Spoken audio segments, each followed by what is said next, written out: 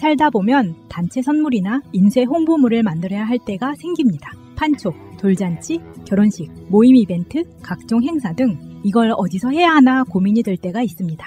갤러리 기프트는 그간 새날에서 4년 넘게 광고하면서 단 한 번의 클레임도 없을 정도로 열과 성을 다해왔던 기업입니다. 심지어 대표님의 고객에 대한 감동적인 사연까지 보내주신 청취자들도 있습니다. 단체 선물, 인쇄 홍보물, 이제 갤러리 기프트에서 해보세요. 갤러리기프트.co.kr 갤러리 기프트를 검색하시고 홈페이지를 한번 방문해주세요. 오픈마켓을 보는 것 같은 신기하고 다양한 샘플들이 있습니다.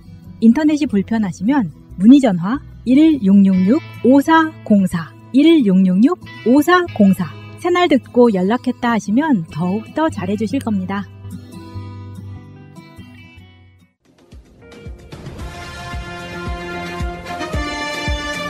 꼭 알아야 할 어제의 뉴스. 공수처는 송 검사의 구속 필요성을 설명하면서 증거인멸의 우려가 있다고 했습니다.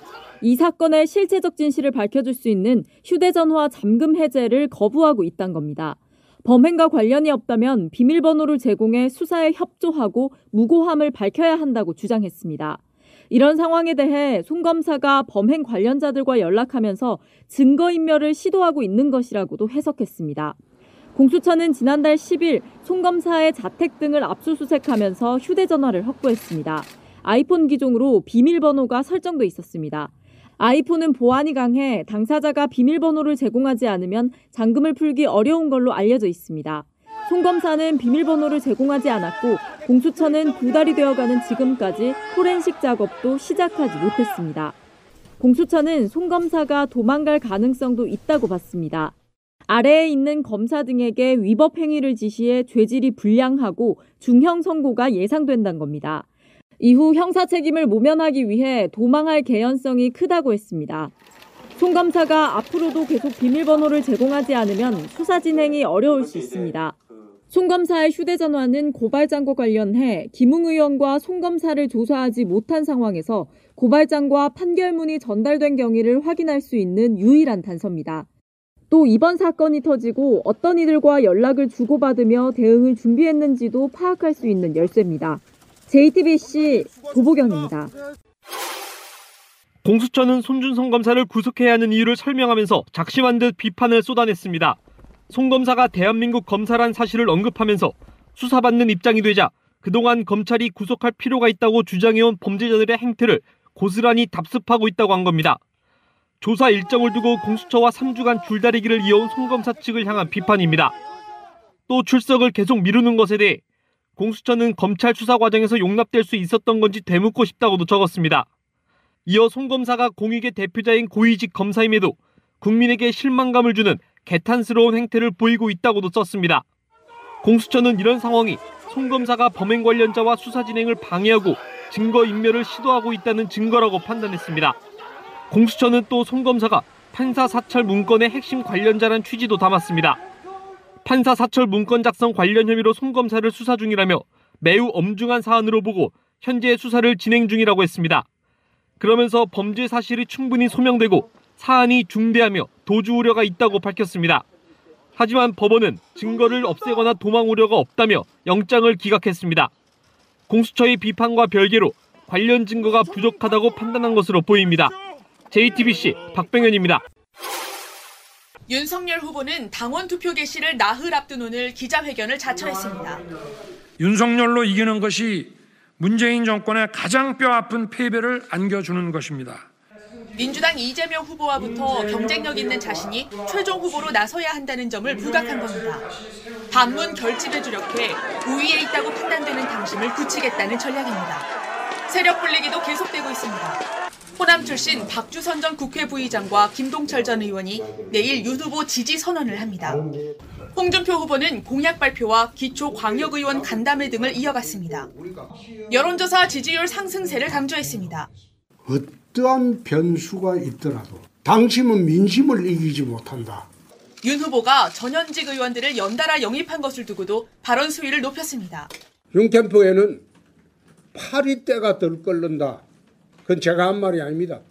윤 후보도 곧장 반박했습니다. 정치 경륜이 수십 년 되신 분이 그런 말씀을 하신다는 것은 오히려 자기 부정이 아닌가. 윤 후보 측은 JTBC에 홍 후보가 후발주자의 조급함을 드러내고 있다며 우리는 우리 페이스대로 간다고 했습니다. 홍 후보 측은 윤 후보의 구태 정치에 당심이 돌아선다며 골든크로스가 일어날 것이라고 강조했습니다. 경쟁이 과열 양상을 보이면서 단일화 등에 대한 허위글까지 돌았습니다. 이준석 국민의힘 대표는 공개적으로 경고했습니다. 매우 우려스러운 일들이 연이어 발생하고 있어서 당대표로서 강력하게 경고하고자 합니다. JTBC 최수연입니다. 임성근 전 부장판사를 탄핵해야 한다고 본 재판관은 유남석, 이석태, 김기영 등 3명입니다. 다수 의견 재판관들과 달리 이들은 탄핵 심판의 목적이 파면에만 있는 건 아니라고 강조했습니다. 공직의 강제 박탈뿐 아니라 헌법 질서의 회복과 수호 목적의 성격도 강한 만큼 피청구인이 현직을 떠났어도 탄핵 심판은 내려져야 한다는 겁니다. 임 전 부장판사의 행위가 얼마나 중대한 헌법 위반인지를 규명하는 것이 파면 그 자체에 대한 판단 못지않게 핵심적이라고도 덧붙였습니다. 그러면서 당시 형사수석 부장판사로서 산케이신문 서울지국장 명예훼손 재판 등에 개입한 임 판사의 행위는 재판의 독립을 보장한 헌법 103조를 위반한 행위라고 밝혔습니다. 위반 정도 역시 중대하다고 못 박았습니다. 고위직 법관의 요구를 전달받아 그대로 재판부에 전달했고 재판부는 이를 수용했다며 재판의 공정성에 대한 국민의 신뢰를 현저히 훼손해 사법 기능에 심각한 장애를 초래했다고 질타했습니다. 소수 재판관들은 이어 탄핵 심판에서까지 면죄부를 준다면 재판의 공정성을 추락시킨 행위에 대해 어느 누구도 책임지지 않는 상황을 그대로 용인하게 된다며 법적 책임을 물어야 한다고 강조했습니다. 실제로 임 전 부장판사의 사법농단 1, 2심 재판부도 위헌적 행위지만 형사처벌은 할 수 없다며 잇따라 무죄를 선고했습니다. 국회는 헌법재판소로 하여금 헌법 수호기관으로서의 역할을 해줄 것을 요구하였는데 다수 의견은 법 기술자적인 판단에 그친 것이라고 생각합니다. 일부 의원들은 탄핵 심판 중 공무원의 신분을 잃더라도 위헌 여부를 판단할 수 있도록 헌법재판소법을 개정하겠다고 밝혔습니다. MBC 뉴스 공윤선입니다. 고공행진을 거듭해온 수도권 집값은 추석 연휴 뒤 오름세가 다소 더뎌졌습니다. 이번 주 서울 아파트값 상승폭은 0.16%로 한 주 새 0.01%포인트 줄었고 인천, 경기 역시 0.02%포인트씩 감소했습니다. 정부는 이들 지표를 바탕으로 집값 안정세를 굳히겠다는 입장을 연달아 내놓고 있습니다. 이 정도 환경에서 이 정도 방송량이 나온다는 것 자체가 대단한 거죠. 저쪽에 좌표를 엄청 찍어놨더라고요, 새날을. 아, 그래요? 그러니까 채널 실어율을 엄청 눌러대고 있어, 지금. 왜냐면 이게 어떤 채널에도 볼 수 없는 방송량이 나오고 있거든요. 우리 쪽에서 싫어요 누르는 거 아닐까요? 멤버 교체해달라 뭐 이런 거 아닐까요? 아, 전혀 그렇지 않습니다. 지금 일반 국민들의 인식은 민주당 공식 채널이 새날인 줄 압니다. 좋다. 이재명 지사 공식 채널이 새날인 줄 압니다. 표정은 왜 그러세요? 너무 잘난 척 하시는 거 아닙니까? 조금 거만해지고 있죠. 충분히 그러셔도 될 것 같아요. 저는 어디 가면 다 인사가 새날에서 보고 있어요. 잘 보고 있어요. 이런 인사들을 해주시더라고요. 네. 다 그렇죠. 뭐 오늘도 좀 전에 그 전방송에서 강기정 수석이 택시를 타서 주소를 알려주자마자 기사님 그랬다잖아요. 새날 잘 보고 있어요. 그러니까요. 엄청난 파급 효과가 있습니다. 알겠습니다. 여러분 새날을 사랑하신다면 좋아요, 구독 좀 눌러주고 시작합시다. 인간적으로 힘들어 죽겠습니다. 박근혜가 개성공단을 닫은 이후에 개성공단에 계시는 분들 인터뷰를 여러 번 했었어요. 유튜브 하기 전에. 재밌는 이슈는 아니지. 그분들이 나와서 방송을 뭐 재밌게 했겠어요? 그러니까 김대중 노무현 대통령의 유산 같은 게 개성공단이었는데 개성공단을 원래는 박근혜가 한 말이 있어요. 그 전에 대통령 되기 전에 어떤 경우에도 개성공단은 닫지 말자고 했던 사람이 박근혜였어요. 근데 나중에 알고 봤더니 뭐 최순실 등 해갖고 개성공단을 닫아버리잖아요. 그래서 아직까지 그게 다시 열리지 않고 있는 상태. 새날 마켓에도 개성공단에 들어갔다가 지금까지 기다리시는 업체가 하나 있어요. 소개를 좀 해드리려고 합니다. 쉬젤의 웰빙 쿠커 인덕션 겸용 스테인리스 찜기 이거 굉장히 제품 좋아요. 여러분들 들어가셔갖고 이 제품에 대한 설명을 쭉 보시면 대단한 거구나. 개성공단에서 못 만드니까 이제 한국에서 만들 거 아닙니까? 자, 그 사연을 저처럼 읽어주세요. 알겠습니다. 창신금속이라는 40여 년의 스테인레스 제조기기 장인 기업이 있습니다. 평양 출신의 75세 사장님께서 일궈온 회사입니다. 박창수 대표님. 한때는 개성공단에서 스테인레스 조리기기를 제조하여 1천만 불 수출탑을 받을 정도로 탄탄한 중소기업이었습니다. 그러나 2016년 2월 박근혜의 무도한 개성공단 폐쇄로 인해 사업의 터전을 잃으시고 6년여 세월을 노심초사하시며 사업을 이어오고 계십니다. 그러나 아직도 통일과 사업의 꿈을 잊지 않으시고 청년보다 더 청년의 정신으로 회사를 이끌어오고 계시지만 자금 고갈, 영업력의 한계 등으로 고초를 겪고 계십니다. 그러함에도 장인 정신으로 국내 유일의 새로운 제품을 개발하여 재기의 꿈을 놓지 않고 계십니다. 지금 스테인레스 찜질기 만드는 회사의 사장님이네요. 근데 이게 정부를 하나 잘못 만나면 이렇게 이런 그렇죠. 기업인이나 이런 소상공인들, 자영업자들이 얼마나 큰 피해를 보고 있는지 단적으로 보여준 것 같습니다. 그러니까 지금 현재 중국에서 만들었다면 가격이 좀 더 쌌을 거고요. 그렇겠죠. 현재 메이드 인 코리아로는 제품은 퀄리티는 가장 높고, 근데 개성공에서 못 만들고 지금 한국에서 만드시다 보니까 여기 이 40여 년을 이거 하셨다고 그랬잖아요. 그 대표님 지금 새날에도 입점해 계시는데요. 쉬젤의 웰빙 쿠커 인덕션 겸용 스테인리스 찜기. 지금 가격이 어떻게 되죠? 좀 작은 거 54,000원, 좀 중간 거 69,000원, 5, 6인용은 88,000원. 왜 이게 좋은지는 이걸 클릭하고 들어가서 보시면 보실 수 있고요. 이런 사연들 많이 오세요. 새날이 다 소화를 해드리겠습니다. 저렇게 스테인레스 재질로 인덕션 겸용이 쉽지 않잖아요. 그런 그렇죠. 점에서 이 제품이 또 특별한 것 같은데요. 요즘 인덕션 많이 쓰죠. 그렇죠. 네, 많이 쓰죠. 아직도 가스 쓰시는 분 1번, 인덕션 쓴다 2번. 저는 인덕션 쓰고 두 개 다 있죠. 인덕션. 역시 변호사 역시 변호사. 우리 집은 가스레인지예요. 근데 그 인덕션 겸용이라는 게 이게 가스레인지도 되고 인덕션이 그렇죠. 된다는 건가요? 되는 거예요. 그렇죠. 아니 그게 그런 것도 있고 인덕션이 그 열판이 있고요.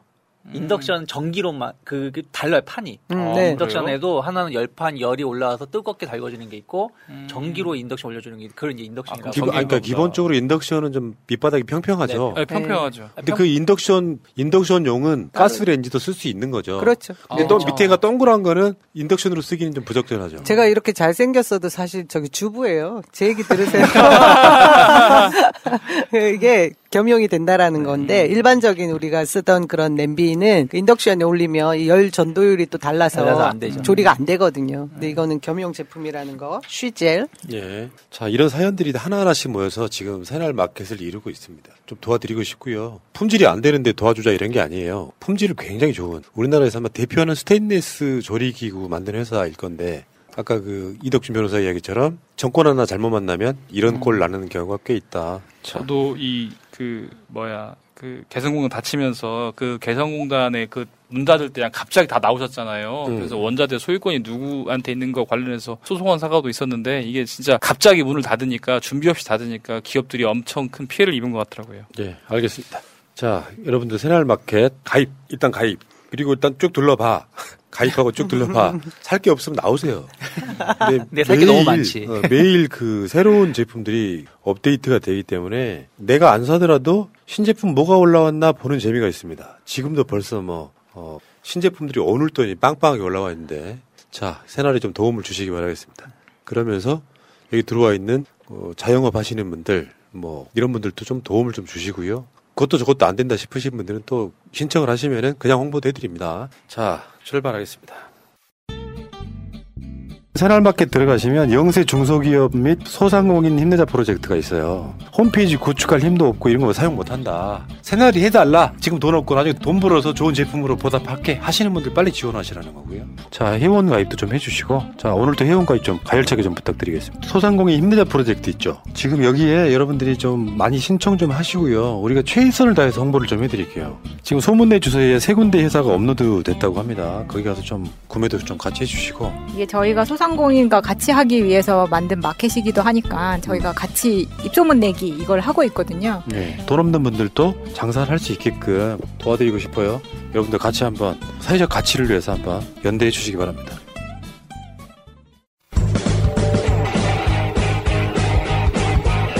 제도로서의 민주주의가 흔들리고 구타는 일은 이제 없습니다. 민주주의가 밥이고 밥이 민주주의가 되어야 합니다. 자, 방송 시작하겠습니다. 지금 제 앞에 세 분 나와 계십니다.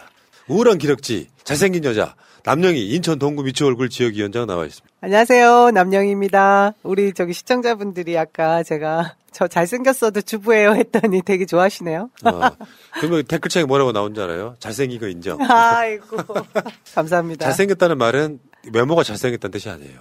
호감이다는 표현. 부끄러워하는 거가 얼굴 빨개지는 거. 좋아하는 거예요. 네. 자, 그리고 전주의 아들 이덕준 변호사 나와 있습니다. 네, 전주에서 올라왔습니다. 네. 상식이 통하고 정의로운 대한민국을 만들기 위해서 열심히 뛰고 있습니다. 얼굴이 참 감사합니다. 서글서글하게 생겼어. 전주 사람처럼 보여요. 길거리 지나가다가 네. 서울 사람이 척하지 마요. 아, 이거 알겠습니다. 서울 사람들이 금방 알아봐. 전주에서 왔다고. 꼭 그렇게 말씀하고 다니겠습니다. 전주답게 생겼어요. 촌스럽다는 말씀이시죠? 그런데 그냥 양반 같은 느낌. 전주에 계신 시민분들이 싫어하시죠. 양반.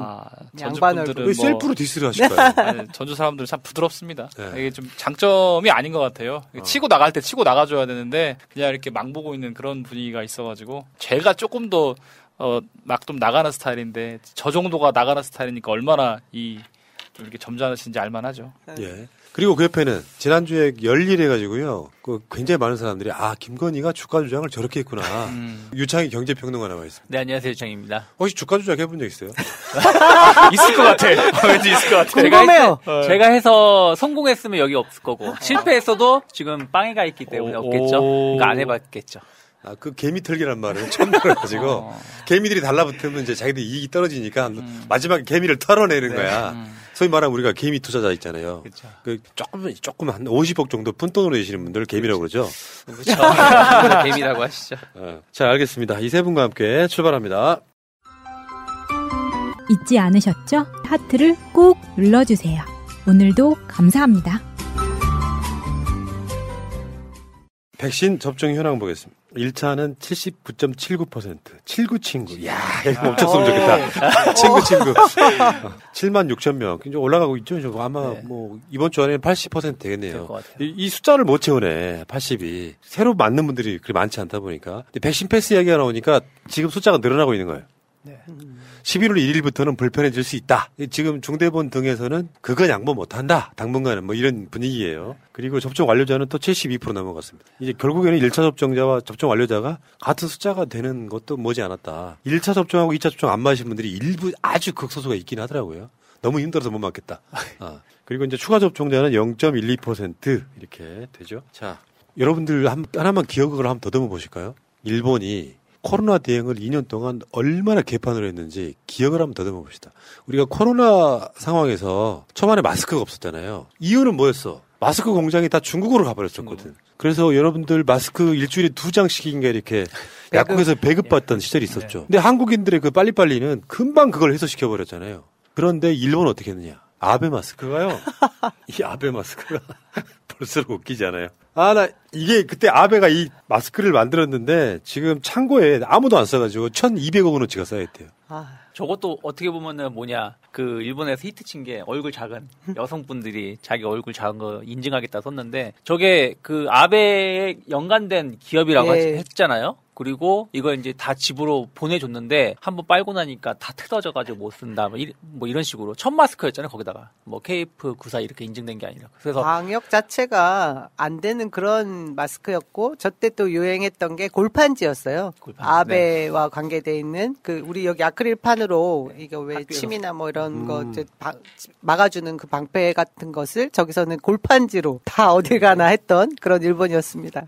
야, 아무튼 일본은 코로나19를 통해서 후진국으로 지금 가는 중이에요. 제가 어제도 그런 이야기를 드렸는데 예를 들면 확진자가 나오면 나오는 대로 검사를 해갖고 요거 원인을 찾고 대응을 해야 될 거 아니에요. 나중에 이제 한국 등이 위드 코로나로 가니까 우리도 위드 코로나 확진자 검사 안 해. 그리고 하루에 100명 이하로 나오고 그래요. 그러면 결국 발전할 수가 없죠. 그 시스템을 못 만들지. 그러니까 아베 마스크가 일본이 망하는 것을 상징하는 저는 그런 대표적인 모습 중에 하나였다고 생각해요. 옆집에 있는 이웃나라 잘못되는 걸 제가 바라겠습니까만 역사적 반성 없는 대의자들이 결국에는 임진왜란 이후에 호시탐탐 한반도를 노렸지만 사실은 지금은 일본이 망해가는 중인 건 사실이 맞습니다. 거의 망했다라고 볼 수도 있죠. 근데 반면에 한국은 얼마나 발전하고 있느냐. 문 대통령이 지금 이제 오늘 아마 유럽으로 떠나셨고요. 그 전에 그 제16차 동아시아 화상 정상회의 이걸 열었었거든요. 그러니까 이게 지금 문재인 정부가 세계의 선진국으로 도약하는 여러 가지 모습들 중에 하나예요. 이런 나라들이 그 문재인 정부를 또는 대한민국을 굉장히 중요하게 바라보고 있는 그 대표적인 모습 중에 하나고, 여기서 그런 얘기 나왔거든요. 아세안에다가 코로나 대응기금 500만 달러를 추가 기여하겠다. 한국이 잘 살기만 하면 그건 선진국이 아니죠. 일본이 2차 세계대전 이후에 월남전이라든지 6.25 등을 통해서 일어서고 난 뒤에 제일 먼저 한 게 전 세계적으로 자기 나라의 이미지를 좋게 하기 위해서 돈을 엄청 뿌려댔거든요. 그렇죠. 그 유네스코 같은 데 가면 일본의 장악력이 어마어마하잖아요. 네. 이제 그 위치가 바뀌고 있는 거다. 그러니까 세계에 지금 어떤 기부하고 있는 금액이나 이런 것들이 굉장히 높아지고 있고, 최근에 한국이 이제 백신 등도 뭐 백신 부족한 나라에 주고 있기도 하잖아요. 그 역할을, 일본의 역할을 지금 한국이 대신하고 있는 그런 과정에 놓여 있다고 보시면 될 것 같습니다. 실제 용어가 있더라고요. 최종건 외교부 차관이 어떤 방송에서 얘기를 했던데, 선한 국가라는 건데요. 중국이나 일본이 하던 역할을 지금 우리나라가 대신하고 있는데, 그것은 이 중국과 일본하고 우리나라가 완전히 차별화되는 것은 식민지 침략, 그런 전쟁을 일으켜 본 적이 없는 국가고, 우리는 실제로 그 지금 우리 옆에 있는 이 신남방 정책에 해당하는 이 국가들과 똑같은 위치에 있었는데 이제 베푸는 국가가 된 거잖아요. 이런 게 제가 볼 때는 코로나가 대한민국을 정말 어떤 힘의 그 모든 응축되어 있는 힘 뭔지를 보여줄 수 있는 그런 기회가 된 것 같은데요. 거기에는 저는 이제 문재인 대통령님의 이 다자 외교에 있어서 교과서적인 그 착착착 진행하시는 모습이, 저는 이게 외국에서 굉장히 놀라워하는 면이 있다라는 생각이 듭니다. 뭐 우리 얼마 전에 얘기하는 종전선언도 마찬가지고요. 이전부터 계속 노무현 대통령 정권에서부터 계속 시작되어 온 외교 상황들을 사실 왜 이행을 못하는 부분도 분명히 있을 거 아니에요. 근데 문재인 대통령님은 본인의 힘이기도 하고 우리 국민들의 저력이기도 한데, 교과서적으로 계속해서 아마 이 정부 끝날 때까지 본인이 계획했던 이런 정책들을 다 이뤄내겠다라는 그 전제하에 다 실행에 옮기시고 있다. 저는 그 점이 대단하신 것 같아요. 이제 문재인 대통령이 그리고 외교적으로 좀 자신감을 가지고 계신 것 같아요. 뭐 예를 들면 유엔에 나가서도 종전선언 말씀을 하셨고, 각 회의에 초대받으시고, 또 이런 회의에서도 계속 종전선언을 말씀하시는 것은 자신감을 좀 얻으신 것 같다. 예를 들면 종전선언 얘기하니까 미국에서도 그전에는 뭐 비핵화에 상응하는 조치로 종전선언을 받아들였다면 지금은 좀 더 유연하게 받아들이는 그런 모습을 보면서 자신감을 얻었기 때문에 이런 말씀을 하신 것이라고 또 보이고, 그 다음에 남영희 대변인도 말씀하셨습니다. 연속성, 계속해서 차근차근 단계를 밟아오고 있고, 다음 정권에서라도 이런 종전선언이 있으면 좋겠다라는 그런 메시지를 던지시는 것 같고, 마지막으로는 임기가 얼마 남지 않으셨지만 끝까지 책임감을 가지고 북한 문제를 다루겠다는 그런 의지도 표명하신 것으로 보입니다. 그러니까 그 선진국이라고 하는 것이 외형적으로 GDP만 높아져서 되는 게 절대 아니고요. 이게 이제 시대 정신이라고 보는데 두 가지를 동시에 해야 돼요. 그 나라에 돈이 많으면 첫 번째는 가난한 나라에 나눠줄 수 있는 기부를 해야 되고요. 그렇죠. 두 번째는 국내외적으로는 양극화를 해소해야 됩니다.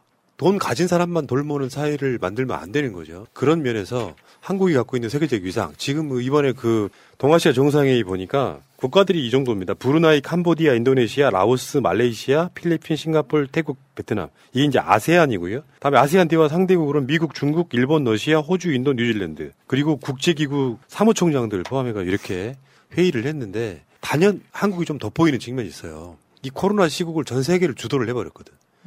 딱히 백신 방역, 접종률 이게 세계 1위다 아니다 이런 의미가 논란이 없어요. 봉쇄하지 않고 가장 방역을 모범적으로 했으면서도 현재 미국, 영국, 프랑스 등 싱가포르, 이스라엘보다 접종 완료율이 높은 나라. 그러면서 성장률도 전 세계에서 으뜸갈 정도의 그런 모범을 보여주고 있기 때문에, 그러면 문재인 대통령 등의 발언권이 세집니다. 관심 있게 바라보게 되고. 그러니까 이 회의에서 종전선언에 대해서 모든 나라들이 좀 도와달라 이런 이야기도 하셨거든요. 거기 바이든도 있었어요. 그러면서 이제 이게 세계 여론이 만들어지면서 바이든도 북한 비핵화 등에 대해서 찬성을 하고 있으니까 일단 종전선언 가자 여기까지 미치는 상당히 영리한 외교를 하고 있다. 그리고 화상으로 봤던 그 바이든을 이제 유럽 나라가 가지고 교황 만나는 날 또 바이든과 정상회담 일정을 잡힐 것 같다 이런 생각이 좀 들거든요. 교황님께서 문 대통령 만나고 바이든 대통령 만나고 이 과정들을 거칩니다. 세계 인싸가 되고 있다. 근데 그게 우리 국가의 그 저력은 분명한데 저는 이 대통령님의 개인적인 힘도 엄청난 것 같더라고요. 제가 이제 저희 그 청와대 내부에 있을 때도 우크라이나였나? 하여튼 어떤 정상이 우리 대통령님만 뵈면 막 눈에서 꿀이 막 떨어진다는 얘기가 들릴 정도로 그리고 선물을 그 때때로 계속해서 보내시는 분도 계세요. 정상이. 근데 이게 좀 비공식적이긴 하지만 우리 대통령님이 지금 촛불로 우리 대한민국이 무혈 혁명을 이룬 그런 정부잖아요. 거기에 더해서 인권 변호사였던 그 문재인 대통령님을 바라보는 시각이 전 세계가 정말 이렇게 굉장히 존경하고 서로 이렇게 왜 사귀고 싶은 그런 파트너를 보는 것 같다는 생각이 들어요. 세계적 위상은 문재인 대통령이 김대중 대통령과 비슷해요. 세계적 위상은. 근데 근대 정권 교체하자고요? 그러니까 저도 아까 남희 위원장님 말씀하신 것처럼 제 기억이 맞으면 제가 어렸을 때는 뭐 우리나라 뭐 예를 들어 전두환이든 노태우든 뭐 먼저 땡전 뉴스라고 해서 나오는 것도 있지만 미국의 대통령이 어딜 갔을 때 어디 갔다 이런 뉴스들이 나왔었거든요. 근데 그런 것을 문재인 대통령께서 어딜 가서 누굴 만나면 다른 나라들이 그걸 관심 있게 본다는 거죠. 왜냐하면 그 안에서 또 돈이 되는 거거나 혹은 뭔가 도움되는 게 있을 수 있으니까. 그래서 참 자랑스럽습니다. 아까 아베 마스크 한 번 더 보여줄래요? 만약에 말이에요. 문재인 대통령이 아베 마스크 같은 마스크를 쓰고 나왔다면 조중동이 어떻게 했겠어요? 난리 났겠죠. 그때 진짜 마스크 우리가 막 줄 서서 뭐 예를 들어서 그 처음에 풀렸을 때가 막 2시간씩 뭐 1시간씩 줄 서서 뭐 받았다 뭐 이런 얘기가 뭐 있었는데 그 과정 자체 가지고도 되게 엄청나게 뭐 국가 망한 것 마냥 보도했던 자들이기 때문에 만약 저렇게 마스크 쓰고 나왔다라면 정말로 난리 났었겠죠. 알겠습니다. 그래도 잘생기셨겠죠? 브라질 아마존 지역에 자생하는 식물로 신의 선물이라 불리우는 타히보. 그 타히보의 껍질에서 고온 추출된 타히보차. 면역세포를 연구하는 사람들이 추천하는 최고급 차. 현재 많은 타히보의 연구 논문들이 발표되고 있습니다. 타히보는 면역력이 필요한 많은 의약품의 원료로 사용되고 있습니다. 효능은 홈페이지에서 확인하세요. nktaheebo.com. 미국, 일본 등 이미 선진국에서는 30년 전부터 애용되고 있습니다. 소중한 내 몸에 NK 타히보 차를 선물하세요. NK 타히보 차를 마시다 보면 자연스럽게 몸이 건강해짐을 느끼실 겁니다. 검색창에 NK 타히보를 검색하세요. NK 세포할 때 NK. 타이보가 아니고 타히보입니다. 윤석열을 일주일만 볼 것이냐. 윤석열을 4개월 동안 더 볼 것이냐. 난 그 기로에 놓여 있어서 오늘부터는 윤석열 낙마를 위해서 최선의 노력을 한번 다해보려고. 사람마다 생각이 다르긴 하지만 저는 그 과정에서 윤석열을 먼저 주저앉히는 것이 개인적으로 유리하다고 보는 사람이에요. 자, 윤석열이 대선 8차 토론에서 그런 얘기 했죠. 그러니까 본인이 예를 들면 이게 어떤 시점이냐면은 손준성의 구속영장이 기각되고 나서 벌어진 토론인데 자꾸 이제 자기 그 토론 당사자들한테 자기가 동의를 구하는 이런 상황이에요. 재연을 한번 해봅시다. 그럴까요? 제가 윤석열 하겠습니다. 원희룡은 전주의 아들이 하시고요. 알겠습니다. 그리고 홍준표는 유창희 평론가가 해주십시오. 토론이 이런 거야.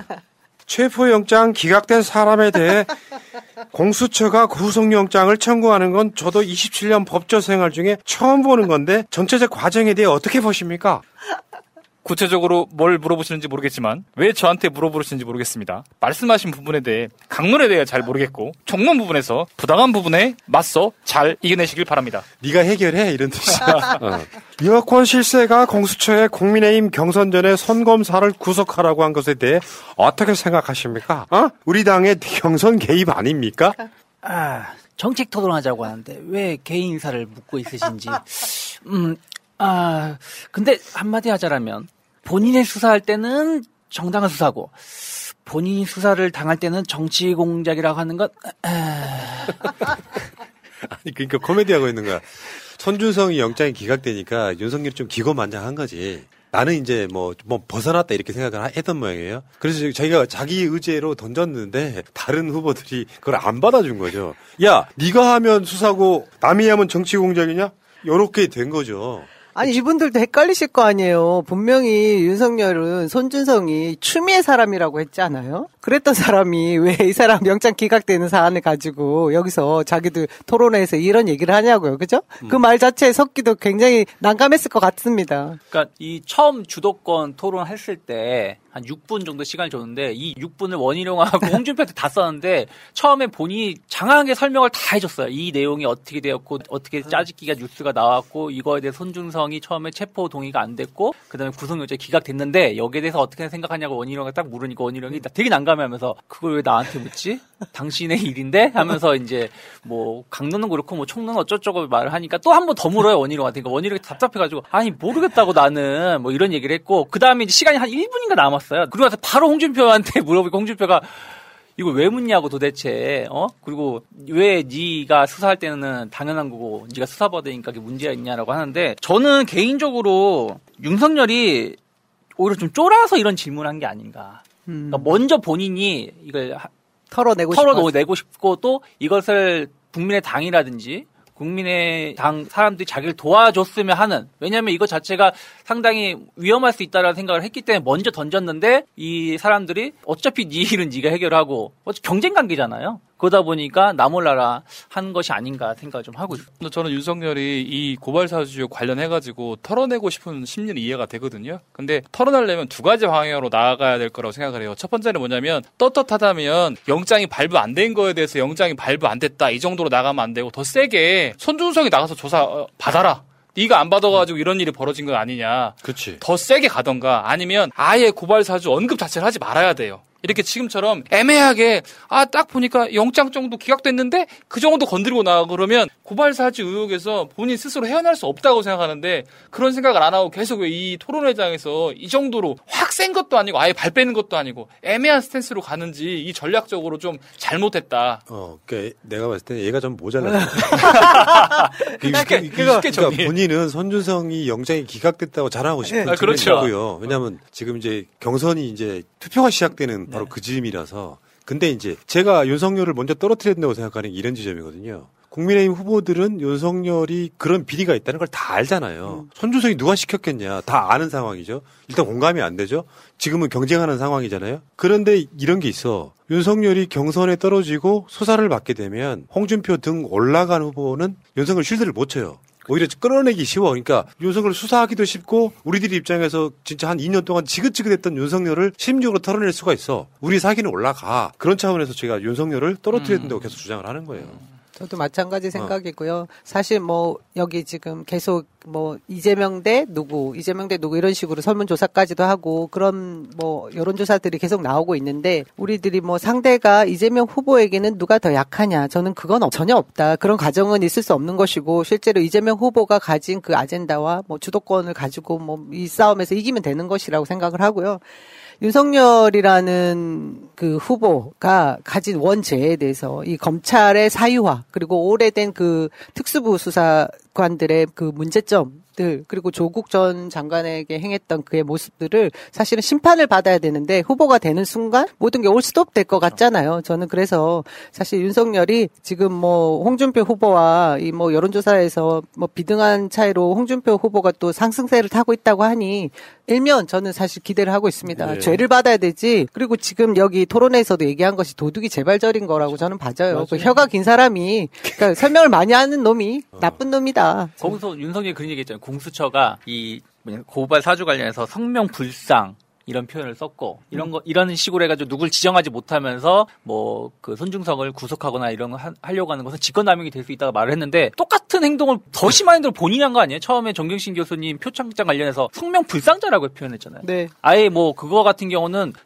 서면 조사 한 번 받지 않고 바로 기소를 해버렸고. 그리고 그런 부분들 본인이 직권남용했다는 것을 인정하는 게 아닌가. 이게 진짜 내로남불이죠. 네. 홍준표 말처럼 본인이 하면 수사하고 남이 하면 공작이냐 이런 건데 문제는 이제 이 고발사주 관련해 가지고 고발장을 전달한 날 손준성 부하가 제보자 X에 관련한 판결문을 검색한 것까지 나왔다. 이게 뭐냐면은 손준성한테 보낸 그 전에 아무도 모르는 그렇죠. 본인만 알 수 있는 이것을 검색한까지 나왔다. 결국엔 손준성이 지시를 했다는 거거든요. 그 손준성은 누구 지시 받았냐. 한동훈 윤석열로 거슬러 올라갈 수 있는 거예요. 진짜 뻔뻔한 자가 지금 대선에 나와 있는 거죠. 그렇죠. 그러니까 그때 그 MBC PD수첩에서 조성은 그 녹취록 복구했을 때 내용이 나온 것 중에 하나가 아무도 지금 그때 당시에는 몰랐었던 혹은 언론에 나오지 않았었던 그 검언 유착 관련해가지고 너무 자세하게 김웅이 알고 있는 것 같은 느낌? 혹은 그런 뉘앙스를 풍겼었는데 그게 결국에는 그 전에 이미 이러한 것을 찾아서 이제 서로 간에 공유를 한 것이 아닌가라는 증거가 좀 나오고 있는 것이고 그러면 저는 처음에 이제 추론을 한 게 뭐냐면 김웅은 여러 갈래 중에 하나였다라고 처음에 생각을 했었거든요. 무슨 얘기냐면 검찰 쪽에서 이 고발 사주를 할 때 A, B, C 이렇게 여러 가지 루트가 있는 상황에서 김웅도 그냥 그 하나의 그 루트에 불과할 수도 있다. 그런데 여기서 관리를 잘못해서 이게 전체적으로 걸린 것이 아닌가라는 생각을 좀 했었는데 그때 여기서도 말씀드렸고 그게 아니라 아예 주도적으로 같이 참여를 한 것일 수도 있다라는 얘기를 좀 할 수도 있지 않나 생각을 좀 하고 있습니다. 무슨 얘기냐면 그때 우리가 김웅 같은 경우가 그 검사직을 그만뒀을 때 윤석열을 또 만났었고 또 손준성하고는 거의 뭐 막연한 사이이기도 하고요. 그러면 윤석열을 만났을 때 거의 대부분 서울지검도 아니고 그때 인천 아닌가요? 제가 알기로는. 그런데 거기서 서울까지 와서 윤석열을 만났다? 이것은 이미 사전에 어떤 모의가 있었고 김웅 같은 경우는 그때 이제 바른미래당이 그쪽에 처음에 나왔었고 이게 합당하는 과정이었기 때문에 뭔가가 자기가 처음 선거를 나오는 것도 있고 하니까 뭔가 자리를 만들기 위한 라인을 만들기 위해서 처음부터 같이 공작을 주도했었던 게 아닌가라는 추론도 해볼 수 있지 않나 생각합니다. 여기 지금 과정이 있어요. 그러니까 이름이 다 나왔죠. 지금 성상욱 이몽석이 이제 아까 말한 그 검색을 해봤다는 거잖아요. 제보자 X에 대해서. 그러면서 여기 이제 법적으로는 성상욱, 임홍석이 공무상 비밀 누설 혐의. 자기들만 검색해서 이제 그게 고발장에 담기는 상황이잖아요. 그리고 요것이 손준성한테 가고 이게 김웅한테 가는 건데 지금 손준성이 뒤집어 써야 되는 상황이에요. 여러분들 그 손준성 구속영장이 기각된 게 죄가 없다가 아니에요. 첫 번째 방어권 줘라. 그리고 제가 앞으로 수사에 협조하겠습니다 하니까 그냥 봐준 측면이 분명히 있고 이게 정상이라고 하더만 기본적으로 정경심 교수 등에 대해서 막 구속영장 치고 그걸 받아준 것 자체가 비정상이다 이렇게 이야기하시는 분들이 있는데 여러분들 보시면요 나는 그 보도들이 되게 열받는 건 이런 거야. 전 대검 수사정보 2담당관, 전 대검 수사정보 정책관. 요거 표현 잘못됐어요. 보도하시는 분들 왜 그 사퇴만 하면 전 국민의힘 의원 뭐 이렇게 표현하잖아요. 이런 보도를 할 때는 전이라고 쓰시지 말고 당시라고 써줘야 알아먹어요. 네. 그렇죠. 그러니까 이게 이 시점에서는 현이었는데 계속해서 쓸 때 전이라고 쓴단 말이야. 이게 보도 잘못된 거예요. 당시라고 써. 당시. 그렇죠. 아무튼 이 구조가 지금 나왔어. 그럼 손준성이 다 뒤집어 써야 되는 상황이에요. 거의 뭐 독박 수준인데 이제 이것을 이제 최종 후보가 윤석열이 되냐 안 되냐. 그 기억 나지 않으세요? 조성은 씨가 녹취록만 제공한 게 아니라 그 당시에 나 말고 실제로 내부의 검사 누군가도 제보하는 사람이 있다라는 식의 그 얘기를 한 적이 있습니다. 저는 지금 공수처가 이 사안들에 대해서 얼개도 다 알고 증거도 다 가지고 있을 거라고 생각이 들어요. 그럼에도 불구하고 지금 계속해서 이 날짜가 미뤄지는 이 수사 상황 들이 굉장히 아쉽고 화가 나는데요. 아까 보도도 마찬가지입니다.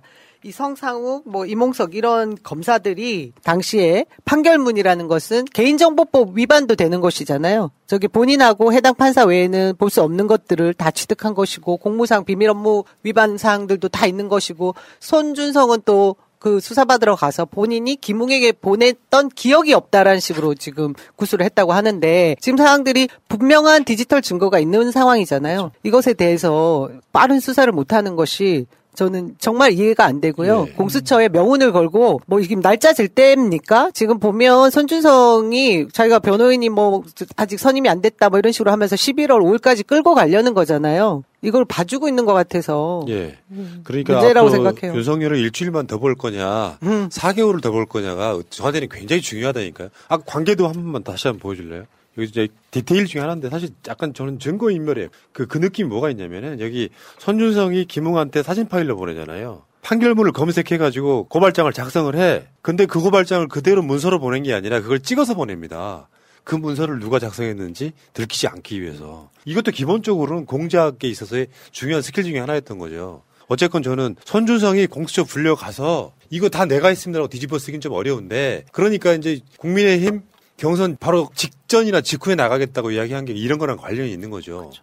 윤석열이 지금 대선 후보가 되거나 하면 자기 사건 자체가 이제 내가 뒤집어 쓰고 들어가도 된다라고 생각하는 결정을 할 수가 있는 것이고요. 이 과정들이 다 포함되어 있는 게 아니냐 이런 생각을 해봤습니다. 그리고 송영길 대표가 한 말인데 손준성 영장 기각은 과대 보도하고 윤석열 징계 정당했다는 보도는 쥐꼬리만큼 보도한다. 그거 사실 맞거든요. 그렇죠. 어마어마한 사건 두 가지가 부딪혔어.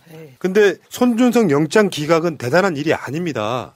왜냐하면 최대한 방어권을 보장해 주는 건 맞아요. 근데 요거는 엄청 그게 마치 윤석열이나 손준성이 잘못이 없다는 듯. 근데 현직 검찰총장이 법무부 장관한테 징계가 정당했다는 그 보도는 그렇게 크게 안 나와. 이렇게 언론이 엄청 기울어져 있는 거죠. 이제 송영길 당대표께서 시원한 말씀 해주셨는데 공수처에서 청구한 손준성 검사 영장이 기각된 것은 사실 혐의가 없어서 기각을 했다 이런 내용은 들어있지 않고 도주 우려나 증거인멸의 우려가 없으니까 기각을 한 것인데 그럼 실질적으로 혐의에 대해서는 판단 안 한 부분이고 근데 그래서 이런 부분들을 좀 제대로 보도해 줘야 되는데 이런 것은 거의 포커스를 맞추지 않고 영장을 기각했다는 거에 포커스를 맞춰서 대대적으로 보도를 하고 그리고 방금 전에 말씀하신 그 윤석열 징계 관련해서는 사실 법원에서는 징계가 더 셀 수도 있었다라는 얘기까지 하면서도 했는데 그 집행정지가 인용된 것만 뭐 세게 보도하면서 그 1심 판결의 어떤 그런 내용에 대해서는 보도하지 않는 언론의 태도에 대해서 송 대표가 참다가 이렇게 지적을 한 것 같습니다. 예.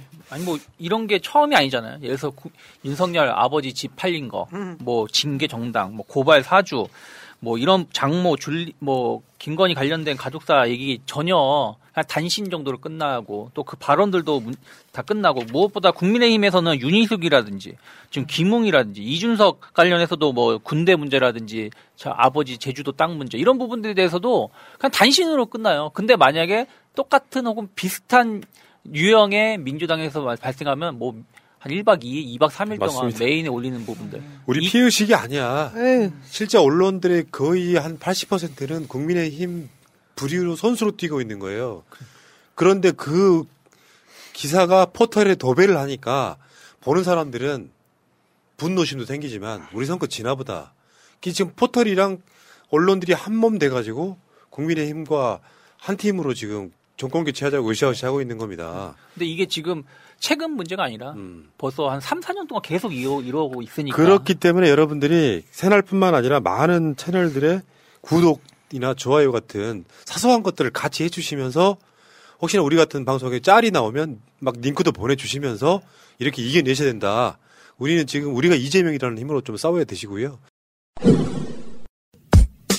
언니, 나 요즘 운동도 못하고 기름진 음식을 많이 먹어서 그런지 혈관이랑 중성지질 관리가 필요하대요. 그래?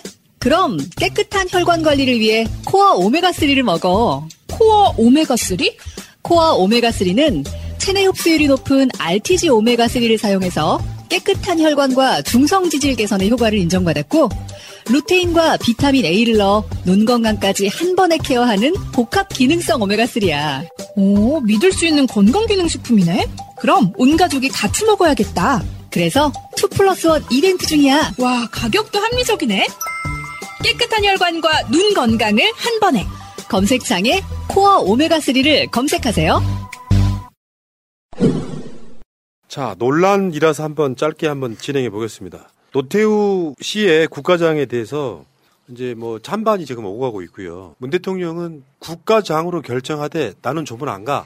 그러니까 적정선을 난 지켰다고 보거든요. 네. 실제로 광주에 계신 분들이 노태우 조문을 왔어요. 전두환이라면 오지 않았다. 흡족하진 않지만 그래도 노태우 씨가 보여준 모습은 뭐 노재현 씨 아들을 통해서 보여준 모습은 상당 부분 진정성이 있었다고 본다. 그러니까 100% 흡족하진 않아요. 그러니까 100% 흡족하지는 않기 때문에 노태우가 웬 국가장이냐 하실지 모르겠는데 이것은 어떻게 보면 문재인 대통령의 이재명 후보에 대한 배려라고도 봅니다. 그러니까 예를 들면 이게 그래도 명색이 대통령인데 이 사람이 옛날에 처벌을 받았고 안 받았고는 그렇게 중요하지 않아. 대통령인데 누구는 국가장 뭐 국민장 국장으로 해주고 왜 이 사람은 개인이 치르게 만드느냐. 이게 대선에 영향을 줄까 봐서라도 국가장을 결정하고 대신에 국립묘지는 안 묻히고 이 과정인데 이것이 어느 정도 논란이 되고 있는 거죠 지금. 오늘 뭐 이철희 정무수석이 말씀하셨던데요. 대선을 고려한 국가장은 아니다라는 말로 명확하게 선을 긋긴 했습니다. 근데 저는 개인적으로 그 뭐 대통령으로서의 그 과오,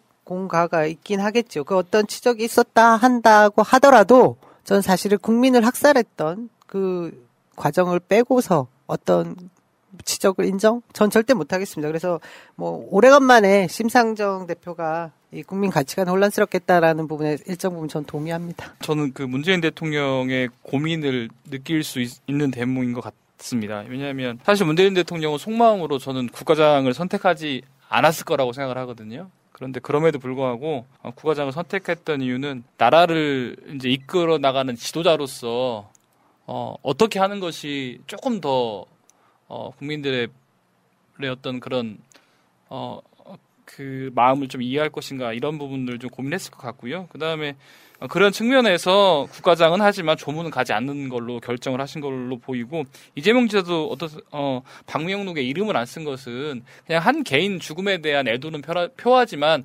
정무적으로나 정치적으로 봤을 때 우리가 애도할 만한 사안은 아니다라는 어떤 그런 평가를 하신 것이 아닌가라고 생각합니다. 또 하나 저 너무 이제 아쉬운 점이 그 아드님이 몇 번이고 5.18 그 묘지도 방문을 했고 사죄의 말을 전하긴 했는데 그 노태우 씨가 뭐 이미 병상에서 10년 이상 있었기 때문에 자신의 의견을 정확하게 어딘가에도 밝히기 어려웠다라고는 하지만 자신의 육성을 통해서 고백을 했었어야지 인정이 되는 거라고 저는 생각을 합니다. 그래서 사죄할 것은 꼭 사죄를 했어야 된다. 이 역사는 분명히 평가되어야 된다고 생각합니다. 네, 뭐 저도 뭐 그런 부분들은 아쉬운 부분들인데 또 뭐 반대로 생각하면 뭐 좋게 해석을 한다라면 전두환 같은 경우는 그 자식들도 그렇게 반성의 기미가 거의 없지 않습니까? 본인들 비리라든지 이런 부분들 계속하면서 재산을 계속 축적해왔던 거에 반하면 그래도 노태우 가족 같은 경우는 좀 그래도 계속 좀 자중하고 그게 꼭 거칠일 수도 있겠지만 반성을 하려고 하는 그런 노력들 또 아버지가 뭐 그렇게 생각하고 있어요. 어떻게 보면 이거는 노태우의 성과라기보다는 자식의 성과가 아닌가. 국가장이 될 수 있었던 것은 어떻게 보면은 자기 아버지가 예를 들어서 우리가 보기에는 여전히 반성을 안 하고 있다고 하더라도 그 자식이 된 입장에서 자기가 나서서 아버지의 잘못을 인정을 하고 계속해서 그것을 반성을 표현을 했으니까 결국에 문재인 대통령도 그런 부분들에 대해서 좀 생각을 많이 하셔서 국가장을 선택한 것도 있지 않을까. 이게 이제 전례가 되지 않도록 하기 위해서 아마 추징금 전액 납부한 부분도 언급을 하고 아들도 사죄했다 이런 부분을 언급을 하면서 이게 전례가 되지 않으려고 나름대로 노력을 한 점도 좀 생각해야 될 것 같습니다. 저는 이제 우리 쪽 진영의 분들이 생각을 좀 입체적으로 하실 필요가 있어요. 말하자면 전두환 노태우 다 나쁜 놈이야. 저 범죄자들을 어떻게 국가장으로 하느냐 같은 마인드는 굉장히 평면적 마인드예요. 굳이 말하자면 전두환과 노태우를 분리시켜야 됩니다. 역사로 봤을 때는. 그래도 노태우는 전두환에 비하면 굉장히 노력을 많이 한 거더라고 분리를 해줘야지 육성으로 뭘 남기지 않았네 하는 이런 과정을 통해서 노태우마저도 전두환과 똑같은 쪽으로 몰면 역사 발전이 없는 겁니다. 제가 봤을 때는 저도 광주 출신이지만 반대하지만 전두환이랑 노태우를 비교했을 때는 노태우가 나름 상당히 진일보한 측면이 있어서 전두환 같은 놈이 나쁜 놈이지 노태우는 노력했다라고 이걸 두 개를 분리해놔야 역사가 발전한다는 거죠. 그러니까 뭘 어떻게 해도 퉁치고 노태우는 국가장 반대하는 것을 우리 역사 발전에 무슨 의미가 있겠어요? 예를 들면 문재인 대통령이 저쪽 대통령이어서 지금 현재 가장 중요한 것 중에 하나가 양 진영이 극단적으로 대립하는 거거든요. 여기에 끼어들 여지를 조금 더 줄여줌으로써 실질적으로 결과적으로는 이재명 후보한테도 굉장히 도움이 되는 굉장히 심사숙고한 결정이다. 뭐 이걸 뭐 제가 항상 하는 말씀이 그런 거예요. 박근혜 탄핵시킬 때 제가 어제도 그 댓글 때문에 제가 엄청 기분 나빴는데 박근혜 탄핵시킬 때 차벽 넘자고 하시는 분들. 그게 선명한 게 아니에요. 그게 가져올 후폭풍을 생각하라는 거지. 그러니까 노태우가 다 마음에는 안 들지만 노태우 부류와 전두환 부류를 분리시킬 수 있어야 역사를 발전시킨다니까요. 어떤 노력을 해도 니들은 다 그런 놈들이야라고 치부하는 순간 양치정이 대립밖에 더 하겠습니까? 그 노태우를 최소한 중도 쪽으로 끌어내가지고 전두환 부류를 윤석열 같은 부류를 우리가 단죄할 수 있어야 되는 거예요. 전 그렇게 생각해요. 그러니까 광주 시민들이 노태우 조문하면서 전두환 같으면 안 왔다. 노력한 걸 알기 때문에 왔다라고 하는 부분을 받아들일 수도 있다는 거죠. 현실적으로 말이에요. 예를 들면 뭐 김대중 대통령 돌아가셨을 때 노무현 대통령 돌아가셨을 때 다 그렇게 국가가 해주면서 왜 노태우는 안 해줘 같은 그 감정들이 생기면 그걸 윤석열 같은 부류가 이용해 먹는다는 거예요. 문재인 정부는 전혀 인정하지 않는다. 저쪽 사람들 박정희가 잘했다, 전두환이 잘했다고 생각하는데 그 전두환과 노태우를 분리시킬 수 있을 만한 나는 사람들이 좀 현명한 판단을 해야 된다고 생각해요. 그리고 꼭 이 국가장이라는 게 물론 이제 국가장이라는 그런 직이라는 것도 있지만 그냥 우리가 쉽게 그래 뭐 이 정도 선에서 그냥 예의를 차렸다. 더 이상의 어떤 뭐 국가가 어떤 극진한 대우가 아니라 이 정도 체면 치레 정도 했다라고 정도 수준으로 생각해도 충분히 저는 되지 않을까 생각을 좀 하고 있습니다. 결론은 지금 과도기적인 부분이 분명히 있죠. 우리 정치가 좀 더 성숙하고 국민들의 합의가 어떤 방향에 있어서 역사의 단죄 이런 부분에서 합의되는 부분이 좀 다른 면으로 갈 수 있는 정도로 진전이 돼 있는 상태가 아니라는 점은 저도 인정을 하고요. 뭐 푸나님께서 말씀하시는 부분은 또 100% 또 뭐 저도 뭐 한 수 배운다고 생각하고 하긴 합니다. 하지만 저는 우리 역사가 단죄해야 될 부분에 있어서 냉정하게 단죄하지 못한 부분은 너무 관대하지 않았나 하는 부분은 좀 살펴볼 부분도 있고요. 근데 발전해 나가야 될 부분이라 생각합니다. 예. 그러면서 문재인 대통령을 막 욕하시는 분들, 새날 탈퇴한다고 하시는 분들 이런 분들 때문에 방송이 어려워지는 거예요. 그건 아픈 거죠. 서로 간에 의견으로 받아들이면 되거든요. 네. 근데 그 의견을 내가 무조건 옳다. 차벽 넘자. 나 그때도 똑같은 공격 엄청 받았어요. 왜 차벽을 못 넘냐? 왜 눈치 보냐? 그건 어리석은 생각이다 이런 생각을 합니다. 이재명 지사의 주요 아젠다가 될 것 같아요. 네. 주 4일제. 인간다운 삶을 위해 가급적 빨리 하겠다. 이게 주 4일제가요. 어르신들이 이해 못할 거예요. 이 아젠다를. 뭔 일주일에 3일이나 놀아. 이 주 4일제에는 여러 가지 것들이 같이 겹쳐있는 이슈거든요. 일자리 문제도 생기고요. 수익은 같은데 일주일에 4일만 일하면 삶이 더 나아지겠죠. 진짜로 저녁에 있는 삶이 시작되는 거죠. 근데 지금 언론들은 기업의 입장에서만 이야기하려고 하죠. 항상 그들은 그랬죠. 과거에도 6일제에서 5일제로 변화가 될 때 엄청난 뭐 나라 망할 것 마냥 기업들 다 망할 것 마냥 보도를 하는데 물론 이게 뭐 확정된 건 아니지 않습니까? 그리고 주 4일제가 우리가 그런 생각 하잖아요.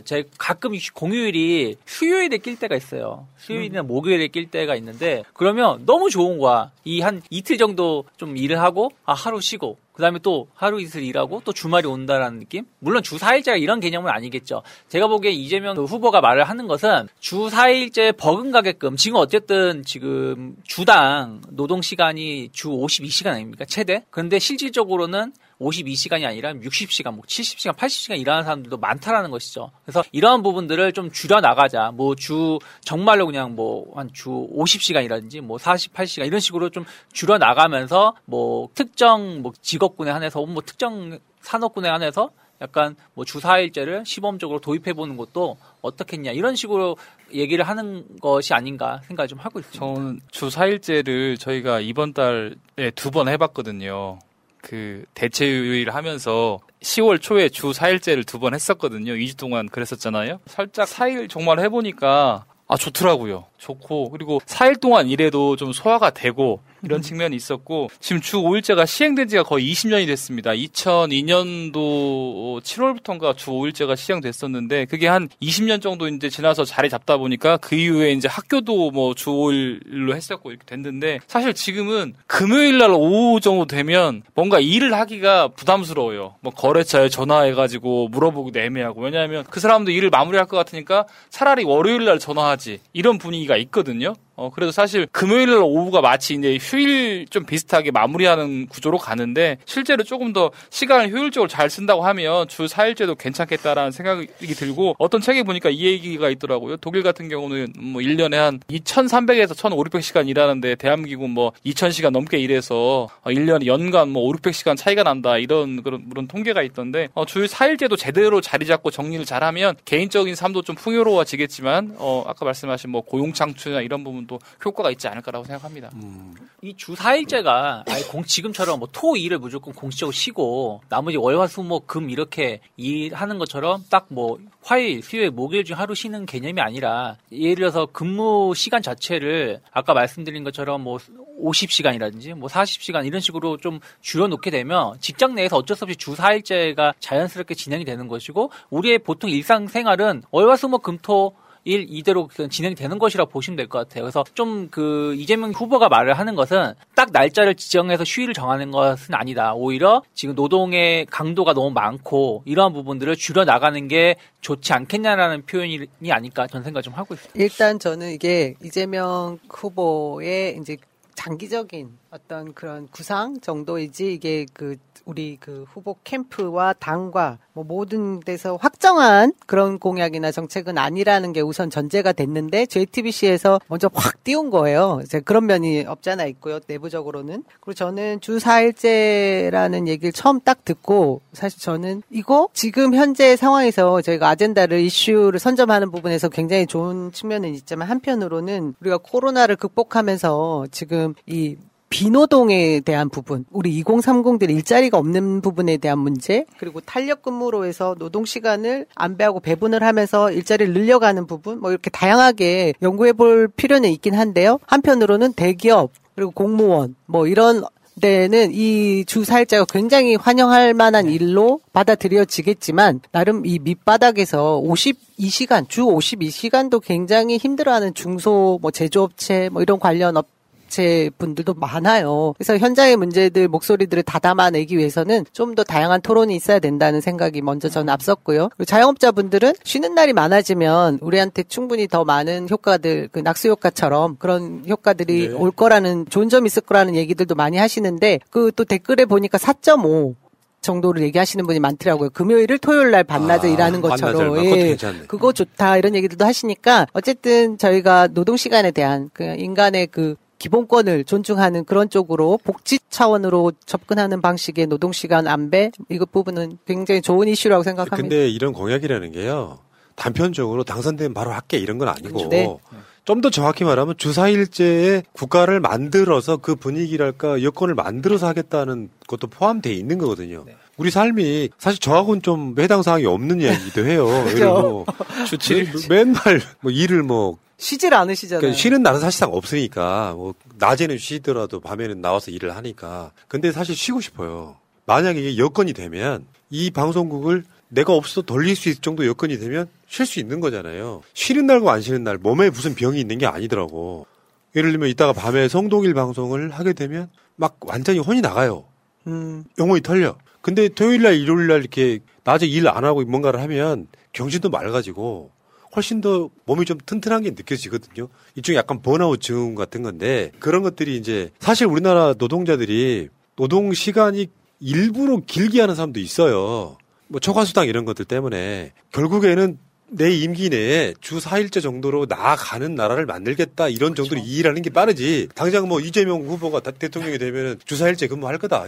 현실적으로 어렵다. 그리고 지금 영세 기업들이 이런 데는 좀 어려운 건 사실이고요. 저는 일단 주 4일제를 이재명 후보가 먼저 띄웠다는데 한번 의미를 한번 더 보고 싶고요. 자, 다음에 이재명 후보가 좀 낯선 풍경이긴 합니다만 시장을 갔어요, 시장을. 근데 의도적으로 그랬는지 모르지만 오뎅은 안 드시더라고. 그랬네요. 그러니까 어묵 먹고 이러는 게 너무 구태연하게 보이는데, 실제로 시장 가서 예를 들면 쑥떡을 보고 사람들이 나보고 쑥떡 합디다라는 유머를 쳤어요. 그런 상황이긴 한데, 쇼핑을 하면서 이제 결론적으로 이 이야기는 뭐냐면은 지역화폐 이야기예요. 지역화폐.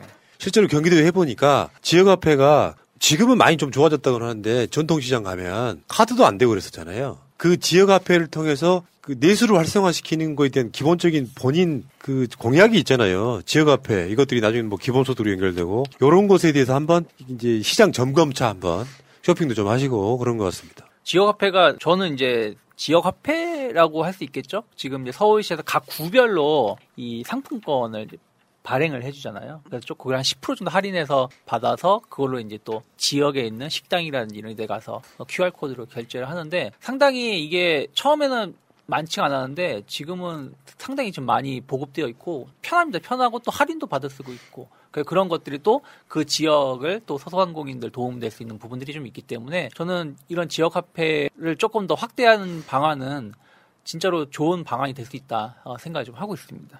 이재명 후보께서 좀 더 잘하고 있는 게 자신의 강점을 제대로 어필하고 있는 것 같아요. 그동안 재난지원금이나 이런 부분 관련해서 지역화폐로 지급을 했었고, 그것을 또 본인이 실제로 사용하는 모습을 보여줌으로써 기본소득이나 이재명은 한다 이런 거를 그런 퍼포먼스를 통해서 제대로 보여주고 있는 것 같아서 선거운동을 잘하고 있다라고 생각합니다.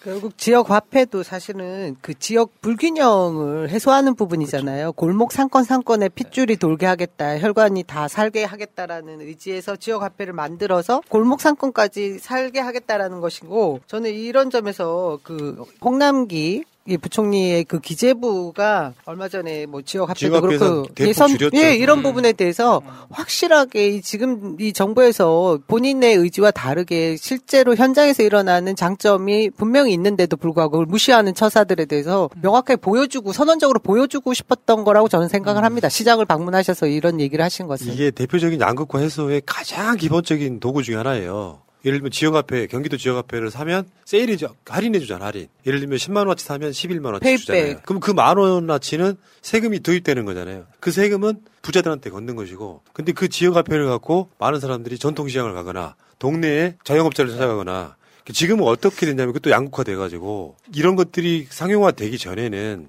동네 대형마트가 엄청 들어와. 뭐 어느 지역이나 그 대형마트는 본사는 서울에 있단 말이야. 그렇죠. 그 지역의 돈을 완전히 긁어가가지고 서울만 잘 사는 이런 구조를 만드는 세금도 그쪽에 내고 이런 것들을 해소하는 방법을 성남시장 때부터 찾았던 거거든요. 여기 이제 기재부나 이런 입장에서 보면 되게 못마땅했던 거고 그러니까 이재명 후보가 민주당이 건의를 합니다. 지역화폐 예산 다시 늘려달라. 이게 지금 이재명 후보가 이제 원팀 만들고 이 과정들을 거치면서 본격적인 대선 행보가 시작된 건데 완전 디테일이 달라요. 윤석열 봐봐 마스크도 안 쓰고 오뎅 처먹고 그러잖아요. 윤석열이 먹으면 오뎅, 이재명 지사가 먹으면 어묵이에요. 아무튼 그런 짓을 하고 다니는데 이런 디테일을 보여주면서 이재명 지사가 전통시장만 가도 지역화폐 이게 모든 생활 밀접형으로 공약이 연결되어 있는 정말 대단히 소중하신 분입니다. 특히 이 지역화폐가 어떻게 보면 이게 뭐 바라보는 사람 입장에서 다 다를 수 있는데 기재부라든지 이쪽에 지역화폐 줄이려고 하는 거는 어쨌든 화폐라는 것을 국가가 자기들이 통제하고 싶다라는 것이죠. 그러면 어찌됐든 뭐 전국 이 대한민국에서 어떤 부가 창출되거나 하는 부분들은 하나에 집중된다면 자기들의 목표로 갈 수 있는 부분들이라고 생각하는 것이고 이재명 후보가 지역화폐를 도입을 하는 것은 그래 화폐 도입권이라든지 화폐 이건 우선 중앙은행이라든지 정부가 주도를 하지만 지역을 활성화시켜가지고 이런 지역화폐를 도입을 해서 지역을 활성화시킬 수가 있다라면 이런 각 지방자치가 이런 것을 도입을 해서 더 힘을 그 중간중간에 소상공인들한테 도움을 줘야 된다는 관점이기 때문에 상당히 부딪힐 수밖에 없는 부분들인데 결국에는 서민들이라든지 중산층을 위한 것은 이런 지역화폐가 더 좋은 결과 보여주고 있다는 것이죠. 그게 중요한 얘기도 나왔죠. 소상공인에 대한 손실보상 하한액이 10만 원밖에 안 돼서 지급하지 않는 것보다 못하다. 죽어도 욕먹는다 이런 얘기도 했고요. 이게 이제 정상적으로 이제 헤게모니가 그러니까 이재명 후보한테 넘어와서 지금부터는 사실상 이재명 후보가 민주당 당대표 역할을 하는 거라고 보시면 돼요. 후보로서 이제 모든 아젠다를 선점하고 민주당이 그걸 받아서 예를 들면 대장동 관련해가지고 이익 환수를 모두 다 하게 되는 이런 것들까지 지금 민주당이 받쳐주고 있지 않습니까? 그러니까 전체적으로 봤을 때 민주당이 최근에는 제가 봤을 땐 잘하는 것 같아요. 느낌적으로 그런 느낌 들잖아요. 이재명 지사가 오늘 민주당 갔었죠. 그래서 이재명 지사 방이 생겼어요. 그러니까 이재명 후보 방이 생겨가지고 거기서 막 똥파리들은 안 보이는데 어제 민주당사 찾으셨고요. 어제. 네. 그리고 저는 지금 뭐 윤석열이든 홍준표든 이분들은 이 현장에서 어떤 일이 일어나고 있는지 민생 밀접 정책이 뭔지에 대해서 피부로 느낀 점들을 발언할 수 없는 사람들이잖아요. 그렇죠. 그거에 대한 확실한 차별점을 보여주신 거라고 생각을 합니다. 누구보다 그 살아있는 실물 경제를 잘 알고 있고 현장에서 무슨 일이 일어나고 있고 내가 어떤 개선점을 대안을 제시할 수 있다라는 자신감을 보여준 거죠. 국민의힘이 이제 대선 경선 일주일 남았는데 사실은 우리 당 후보를 보면서 나름대로 이제 경쟁력 있는 사람들을 찾으려고 경선도 뭐 우리보다 늦게 하고 했는데 이거를 좀 우리가 역이용해가지고 이 짧은 기간에 좀 더 치고 나갈 수 있는 부분들은 제대로 좀 치고 나갔으면 하는 바람입니다. 예. 그러니까 우리가 뭐 이재명 후보에 대해서 많은 것들이 잊고 있었지만 어디 가도 이재명 공약이 있어요. 네. 그런 사람이야 그냥. 시장 가면 뭐 지역화폐에 이런 공약이 있고 뭐 어디를 가도 계곡에 가도 있고 바다에 가도 있고 다리에 가도 있고 굉장히 많은 공약들이 있어요. 실제로 저는 이재명 후보가 윤석열이나 지금 뭐 홍준표가 20, 30대 지지율이 높다 그러잖아요. 이따가 다른 방송에서 그 지지율 분석을 해드릴 텐데 막상 이재명 후보가 되면 그 박근혜 시기에 청년수당 같은 거를 주는 그 압박을 받으면서도 막 기재부에 압력 받으면서도 어디를 가도 이재명표 공약이 있다. 이런 과정에서 오뎅 안 드신 건 잘했습니다만 그 뭐 어묵이를 좀 드시고 오시지. 엄청나게 인기가 많으셨대요. 쑥떡. 네. 시장에서 한 발 내딛기 힘든 상황이었다고 들었습니다. 그리고 하나 더 이야기 한 김에 지금 그 여러분들이 최근에 어떤 보도를 보셨을지 모르겠는데 한국은 지금 국채 비율이 GDP 대비 45%밖에 안 됩니다. 그러니까 코로나 지나면서 봉쇄하던 나라들이 있잖아요. 실제로 한국보다 한 5배, 6배 예산을 더 많이 써서 장사를 안 해도 그냥 다 보존을 해줬단 말이에요. 한국은 그게 안 됐다고. 그러면 그 몫은 다음 정부로 그대로 넘어가요. 누가 할 수 있겠습니까? 이재명. 아니 그리고 이 손실보상 하한액 10만 원도 엄밀히 따지면 국민의힘 의원들이 막아가지고 이따위로 된 것이지 민주당이 이렇게 된 게 아니다 생각을 하셔야 됩니다. 그러니까 작년 같은 경우도 2차 재난지원금이든 뭐든 했을 때 청년 취업 뭐 지원금 이런 거 보면 다 민주당이 다 넣었는데 국민의힘이 이거 안 돼 빼 이거 안 돼 빼 이런 식으로 계속해서 나온 게 결국 이 모양 욕거리인 거거든요. 그래서 이 부분에 대해서는 확실하게 국민의힘을 공격을 해야 된다 생각하고 있습니다. 자, 알겠습니다. 이재명 후보 화이팅. 완전한 대한민국 문재인과 손잡고 다시 하나 되는 우리 대한민국. 끊지 마세요. 끊지 마세요. 결혼 기념일이라고 남편이 꽃을 사갔더라고. 아, 행복하겠다 언니. 차라리 돈으로 주지. 먹을 수도 없고 나중에 버리기도 힘들고 말이야.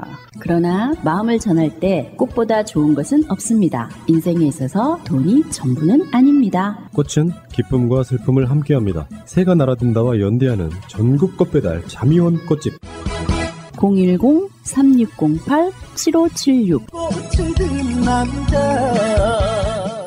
여보, 고마워.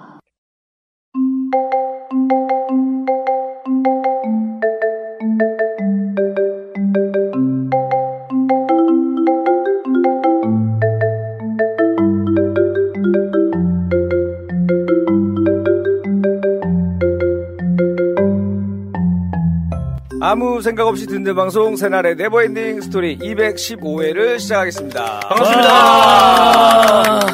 야, 보니까 칸막이도 없어지고. 좋아요. 뭔가 좀 이제 위드 코로나 시대가 열렸구나, 여기도. 다 접종 완료자들 아닙니까? 김일이가 2차 맞았다 그래가지고. 지웠죠. 드디어 맞았습니다, 정말. 새날을 위해서 제가 맞았는데, 1차 때보다는 그래도 조금 더 저는 더 오히려 또 편했던 것 같아요. 2차 뭐 맞았어요? 화이자. 1차는? 화이자. 화이자 2개구나. 두 번 다. 졸립지 않으세요?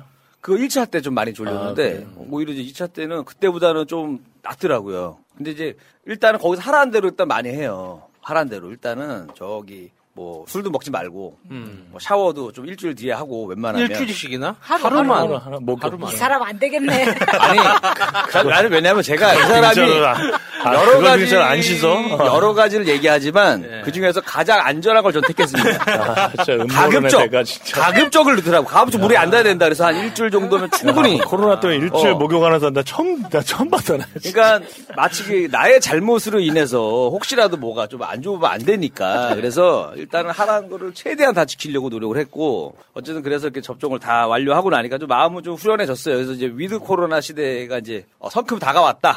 요 느낌이 있습니다. 자, 우리 네버엔딩 스토리는요, 새가 날아든다의 유일한 비정치. 비정치. 뭐 정치 이슈보다는 그냥 뭐 다양한 이야기들로 꾸며지고 있으니까요. 혹시라도 나는 이거 정치 방송인 줄 알았는 이런 분들은 그냥 잡담하고 계세요. 화좀 내지 않았습니까? 채팅하면서 잡담도 좀 하시고 근황 토크도 좀 하시고, 아니면 이제 또 우리 새날에 또 다른 거 유튜브 보시면 다양하게 정치 이슈 굉장히 많습니다. 그런 것도 골라보셔도 되니까 잠깐 좀 쉬고 싶으신 분들을 위한 그런 시간이라는 거 다시 한번 강조를 드립니다. 지금 시국이 어렵던데 자꾸 이런 얘기를 하냐 이러는 분들이 있을까봐. 그래서 오늘은 주제는 약간 여러분들 솔깃할 거예요. 사과는 개나죠. 약간 정치 이슈하고도 살짝 관련 있어 보이지 않습니까? 주제 보면은. 네. 근데 정말 사과 얘기가 나오고 강아지 얘기가 나와요. 그러니까 여러분들 주제에 속으시면 안 되죠. 지금이라도 2주 전인지 몰랐다 하시는 분들은 잘 생각을 잘 하시기 바라겠습니다. 저희 잘못 아닙니다. 저희는 분명히 뭐 윤석열 얘기 안 나올 수도 있습니다. 저희는. 자, 그리고 제 옆에는 우리 오사춘 기자 함께하고 계십니다. 안녕하세요. 간호사 담당 환자 축소 청원에 동의하고 온 오사춘기입니다. 그거 10만 넘었어요. 그래요? 저 할 때 8만 넘었던데. 10만이 넘어야 뭐가 일이 나는 거예요? 20만이 넘어야 일이 나는 거예요? 10만. 어우, 야, 박수 한번 쳤으면 좋겠어, 진짜, 이런 거. 언제적 얘기야? 그래요? 방송이 나갈 때쯤에 그러네. 요즘에는 원래 어느 정도 돼야지 답변해준다 그랬죠? 이건 청와대 청원은 20만인데. 20만이죠? 그 간호사 그건 이제 그 입법 청원이에요. 국회 입법 청원. 그거는 10만이에요. 그리고 이거는 본인 인증까지 해야 돼서 조금 더 복잡하죠. 요즘에 다 본인 인증까지 확실히 해야 되나요? 이거 국회 청와대 근데 그렇게 돼 있어요. 청와대에는 SNS 중심으로 하잖아요. 네네. 그러니까 SNS 계정 3개 갖고 하면은 3번 할 수도 있는데 국회는 그 사람 주민등록번호 를 가지고 개인 인증까지 딱 한 사람이 한 명만 해. 맞아요. 그러니까 이제 SNS도 이렇게 좀 뭔가 좀 의미 있는 이런 걸 SNS 에 올려야 되는데 개나 사과나 뭐 이런 거 잘못 올리다 큰일 납니다. 눈동자가 너무 뚜렷해가지고 조심해서 손가락질하지 마세요. 조심해서 올리시기 바라겠습니다. 자, 그리고 그 옆에는 우리 또 마찬이 함께하고 계십니다. 안녕하세요, 마차입니다. 네, 마찬이 오늘 또 아까 또 항상 그 옷을 많이 보게 되는데 남자 옷은 사실 거의 거기서 거기에요. 왜냐면 오늘 오사춘기님 아까 저기 좀 귀여운 거 입고 오셨는데. 톰과제리. 예? 톰과제리. 아니, 지난번에 추리닝을 뭐 일본 걸 입었다고 막 욕을 하더라고요. 그래서 아레나 추리닝 입었다고.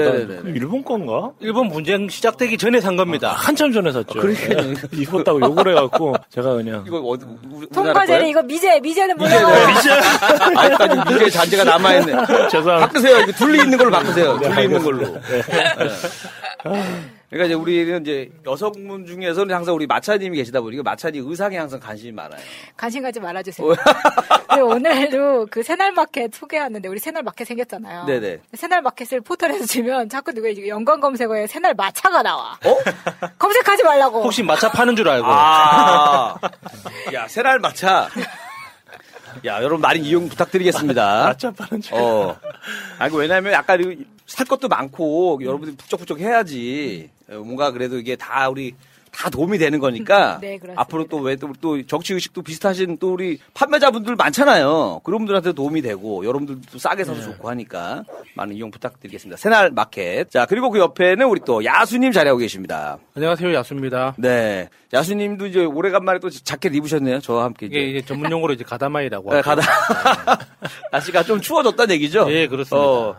예전에는 뭐 걸치면 너무 더워가지고 안 걸치게 됐는데 이제는 이제 걸쳐야 될 정도로 날씨가 좀 쌀쌀해진 것 같습니다. 여러분 감기 조심하시고. 자, 오늘 주제는 그래서 비타민에도 약간 도움이 되는 사과는 개나조가 오늘의 주제입니다. 그래서 뭐 사과와 관련된 이야기, 또 누구한테 내가 뭐 사과했었어야 되는데, 아니면 지금이라도 사과하고 싶다, 아니면 이 사람 좀 사과 좀 해야 된다, 뭐 이런 등등의 이야기도 괜찮고요. 뭐 개와 관련된 얘기도 괜찮고 편안하게 이야기하시면 되겠습니다. 자, 그러면 먼저 우리 오늘은 야수님 한번 1번으로 가고, 그다음에 제가 2번 가고, 마차님 3번 가고, 오사춘기님 오늘 4번 타자로 하겠습니다. 알겠습니다. 네, 시작해 보도록 하겠습니다.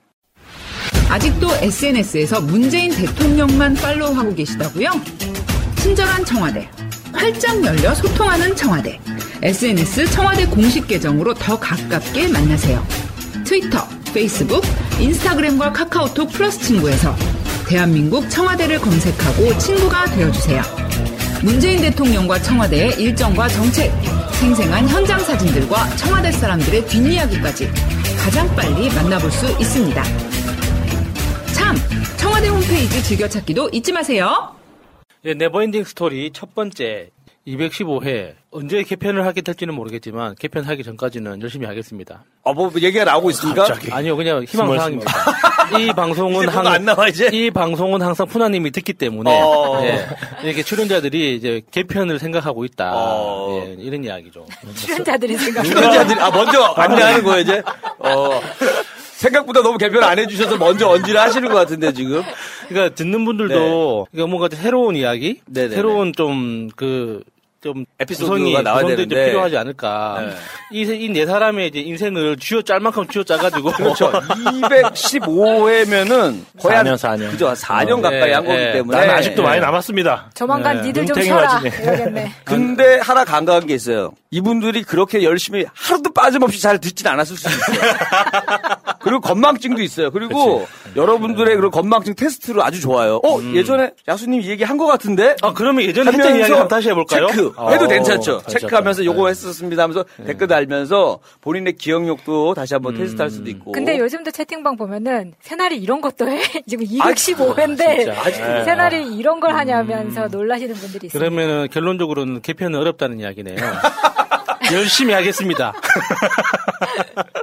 아무튼 저는 그 주말 동안 그 윤석열이 그 거대한 똥볼을 찼잖아요. 네.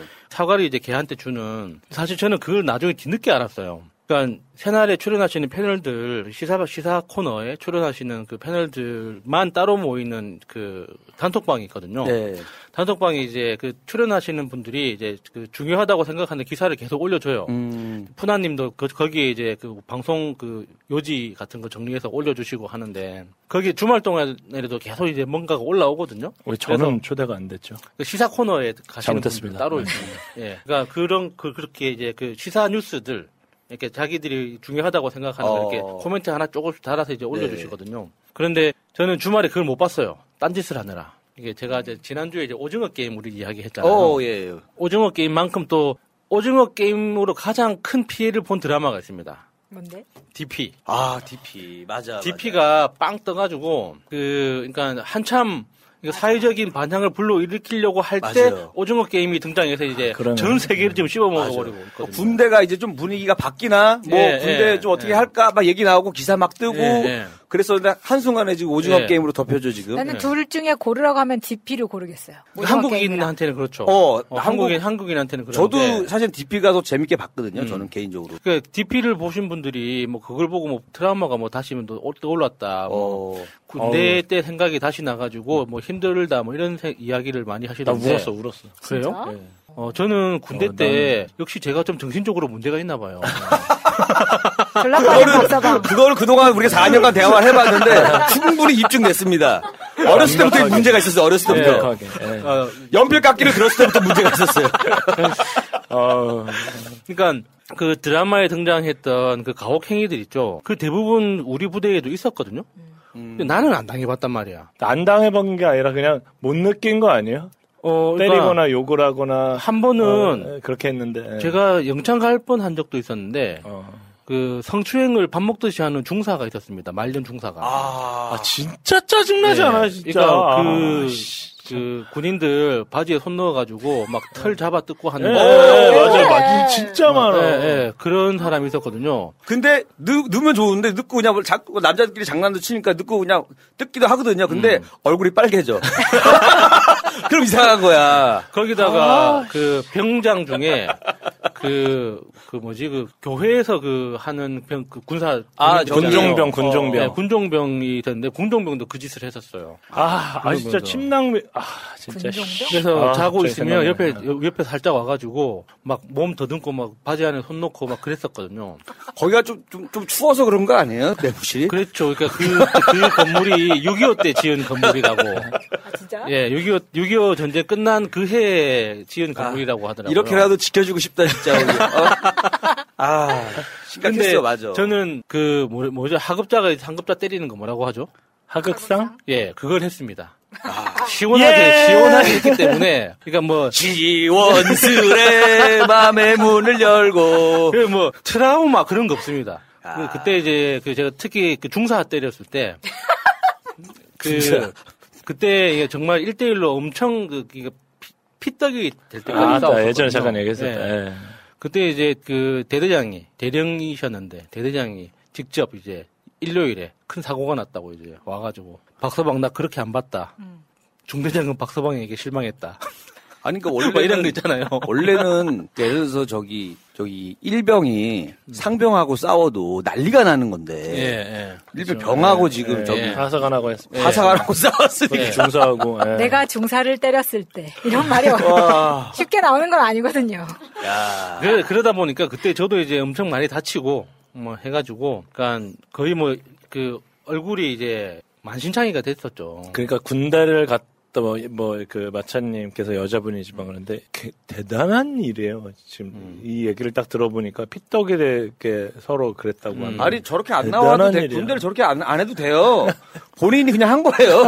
나 저런 일 한 번도 없었어요. 여러분 군대는 역시 공군. 20년 전에도 한 대도 안 맞았습니다, 여러분. 혹시 군대가 너무 걱정되신다는 분들은 공군을 지원하세요. 공군이 아주 좀 길긴 하지만 가늘고 길게.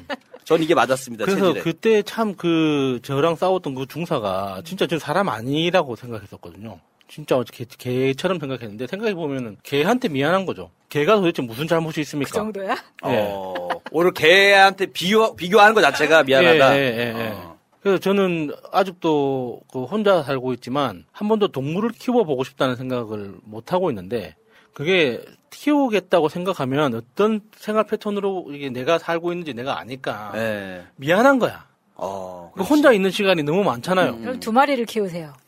그럴까요? 맞아요. 2마리나 또는 이제 고양이. 고양이는 혼자서 잘 놀아. 그런가요? 네. 그래도 이렇게 혼자의 고양이도 뭔가 이게 분리불안? 그러니까 2마리. 이런 게 있다고 하더라고요. 그러니까 그런 이야기 들어보면, 그러니까 내가 내 그 직장까지 완전히 통제할 수 있는 환경이 되면 이제 데리고 출근할 수 있는. 그 외국 보면 그런 거 있는데 맡겨놓고. 새날도 그렇게 하면 안 되나? 여기 앞에다가 개 맡겨놓고 방송하고 또 데리고 가고. 하루한테 물어볼게요.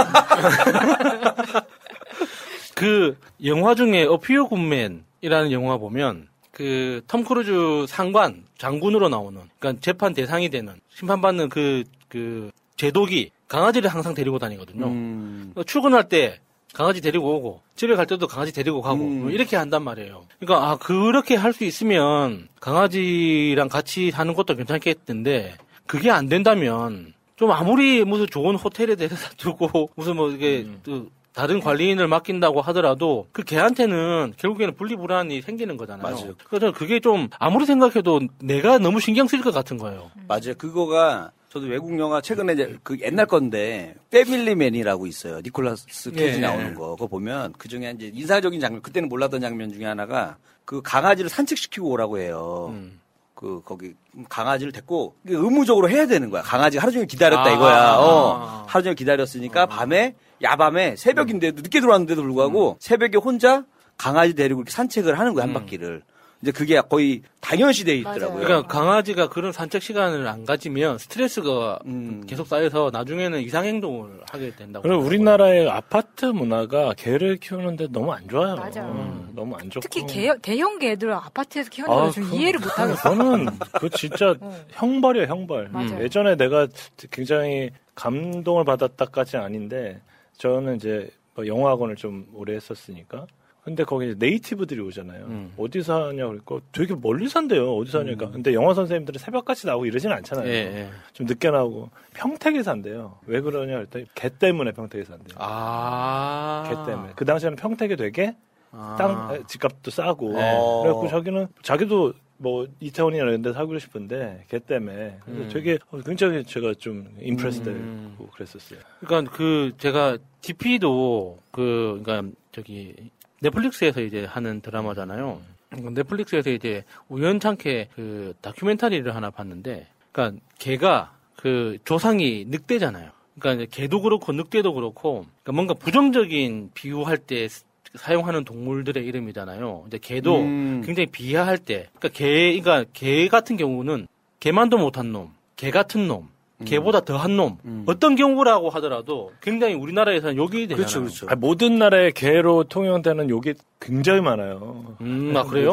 모든 외국은 개를 이렇게 사랑하는데도 불구하고. 그러니까 뭐 어떤 나라는 돼지가 가장 심한 욕인 나라도 있고 그렇다던데. 그럴 수도 있겠죠. 근데 개에 관한 욕이 없는 나라가 거의 없어요. 그러니까 개도 그렇고 이제 늑대도 그렇고, 그러니까 바람 피운다, 뭐 음흉하다, 뭔가 그러니까 도덕적 선을 지키지 못한다 이런 거 비난할 때 이제 늑대를 비유를 하잖아요. 근데 알고 보면 늑대가 안 그런다 그러던데. 늑대가 일처제의 끝판왕이에요.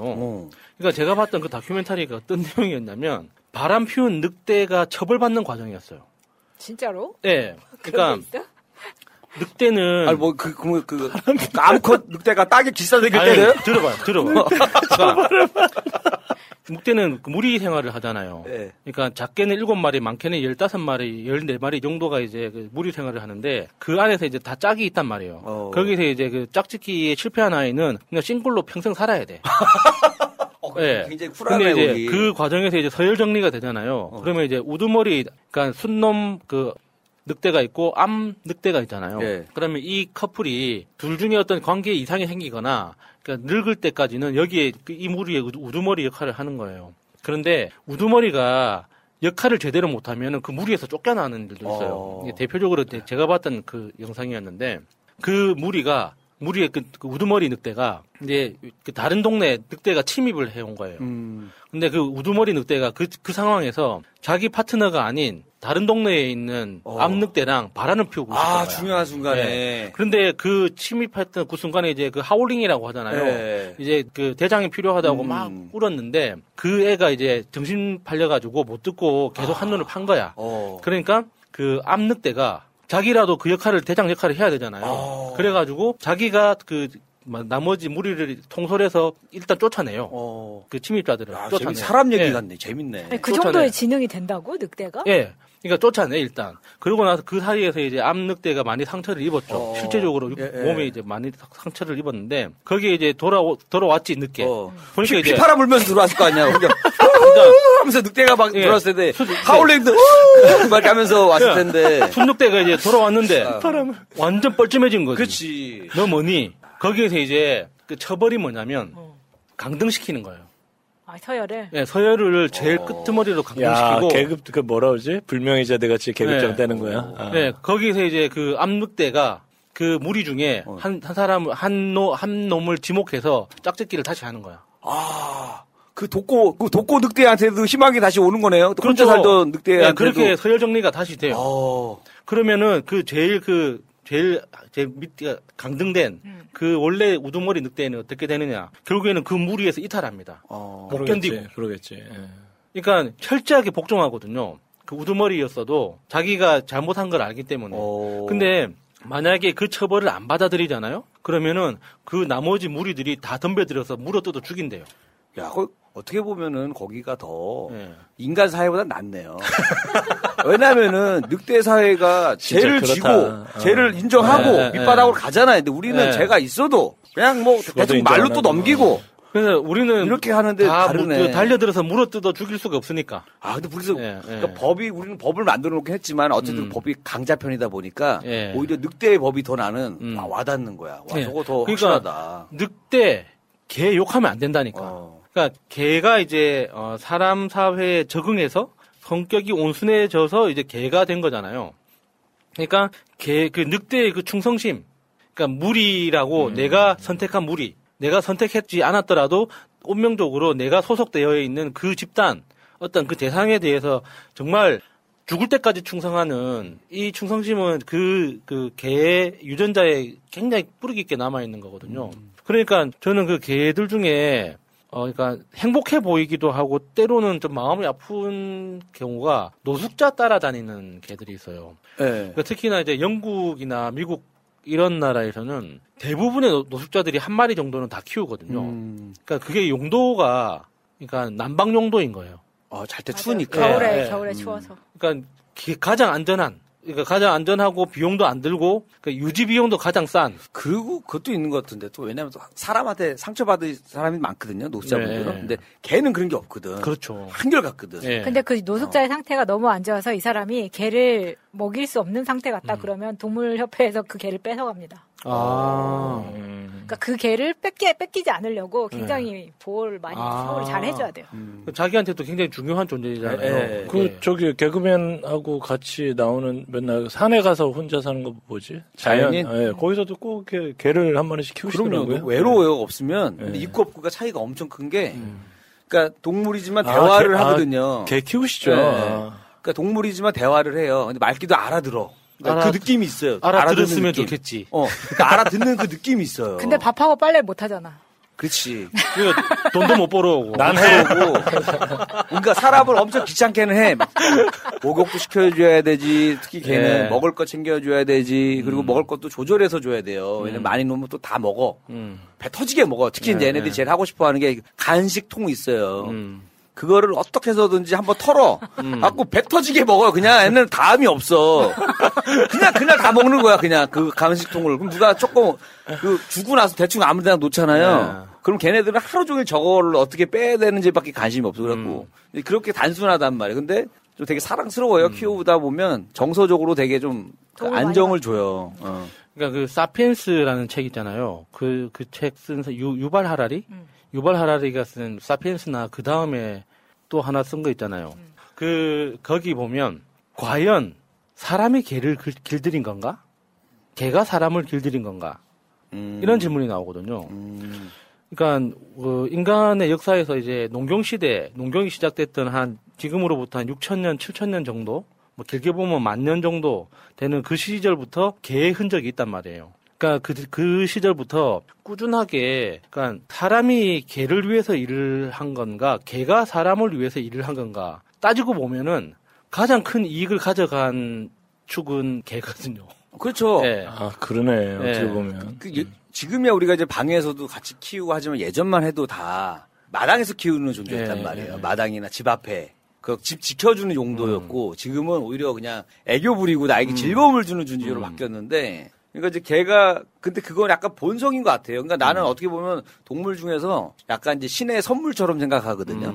그러니까 인간에게 상처받은 사람을 위해서 신이 준 선물이다, 이건. 동물한테. 그래서 저는 강아지를 좀 좋아하거든요. 그래서 저는 오늘 그 이야기 가져가고 싶었던 주제가 개가 이렇게 사람한테 중하다, 소중하다, 함부로 그렇게 쓰지 마라, 이 자식아.